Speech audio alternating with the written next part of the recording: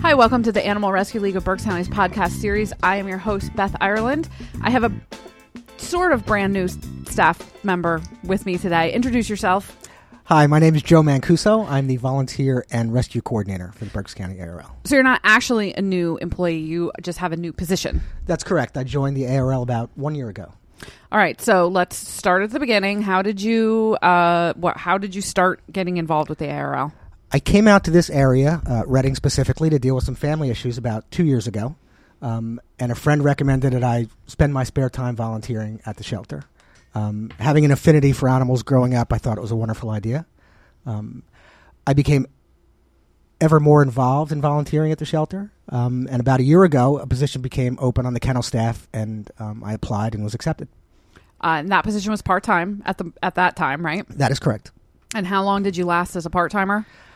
Probably about 8 months. Was it that long, really? Yes, 8 months. And then a full-time position? Full-time position opened. I jumped at the opportunity, and I have not looked back since. All right, so let's just talk for a minute about what kennel staff does. I know we've had some staff members on here before, but I always like to revisit the hard work that you guys do. So give us a day in the life of a kennel worker. It's really all about caring for the animals. Every day starts the same, which is cleaning, disinfecting, caring for the animals, medicating. And that's the first 3-4 hours of the day, believe it or not. And after that, it's really based on needs of the animals and the personnel.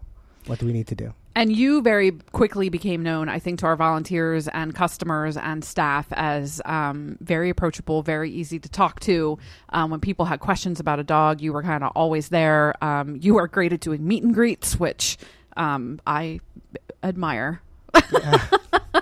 So if anybody listening has been to the ARL, which I'm sure a lot of people have, you know Joe's face, whether or not you know his name or not, most likely. So the volunteer coordinator position became available when Christy Rodriguez left for, I don't necessarily want to say bigger and better, but another opportunity for herself. So she left, her position became open. Your name was tossed around. Why did you decide to take it? I've worked closely with Christy since I started volunteering, and I saw how much of a difference the volunteers made within our organization. Being one of them, I also experienced it, but dealing with Christy, I really saw the leverage we had and the things they could do.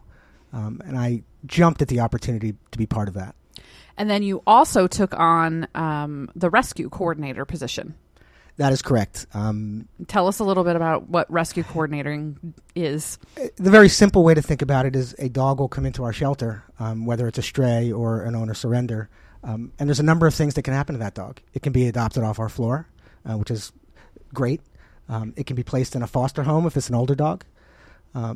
Or it can be sent to a rescue if we can't readily adopt it, or it's a special type of dog. What are some of the reasons that we might look to a rescue to lend a hand? A dog may have some behavior issues that may not make it so adoptable. There's really good reasons, too. A few weeks ago, we had a pair of golden retrievers come in. Their owner had passed away. The dogs had been together since they were pups. They are now 7 years old. We wanted those dogs to stay together. So I contacted a golden retriever rescue who took them both, and will do everything in their power to keep those dogs together. That's awesome. So, and it's not necessarily that we couldn't have adopted them out, but we may have had trouble keeping them long enough to get them adopted together. And I think that's the message, is we do what's in the best interest of the animals. Right. Well, so that's a great story, and hopefully we'll be back in a month or two to tell a happy ending to that story of those two dogs being adopted together. So we'll cross our fingers for that. We know it'll happen. It's just a matter of when, not if, definitely. So Joe, let's get to what everybody wants to know. How long did it take you to adopt an animal from the time you started working at the ARL?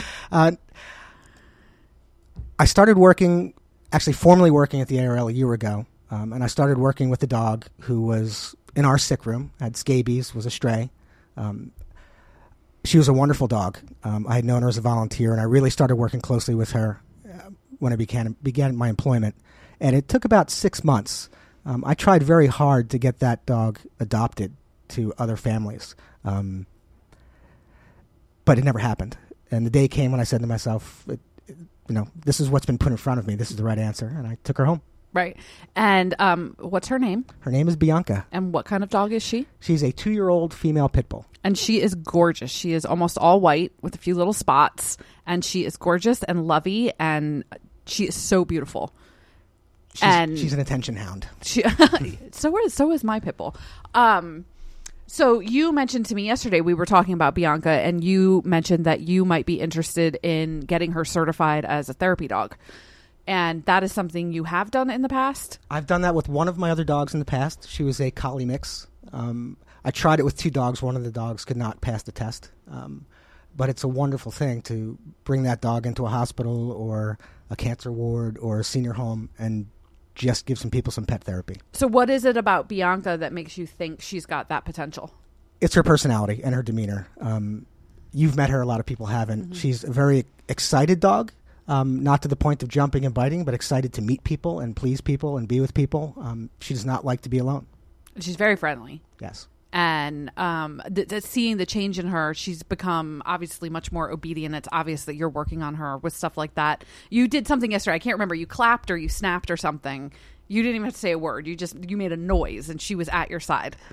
She's learning. So, Joe, I wanted to have you on today. I like to, obviously this podcast is about telling the stories that make the Animal Rescue League unique. And those stories can be anything from neat adoption stories, but they also very much have to do with our volunteers and our staff. And people like you and our other staff members are what make the Animal Rescue League unique and special. So we love that you're there and that you've got this great story of, going from volunteer and working your way up through the ranks. And who knows, you might not be done working your way up yet. Who knows what the future holds? We don't know. We'll wait and see. So thank you for joining me today. If anybody wants to check out Joe's face, you can go to our website at www.berksarl.org. Check on our staff page and you will see a picture of Joe there. He is definitely the one you'll be in contact with if you're interested in volunteering for the ARL. His extension number and email address are both listed there. So, Joe, thank you for coming. I know we'll have you on again. Thanks, Beth. Appreciate it. Thanks, everybody, for listening. We'll talk to you next week.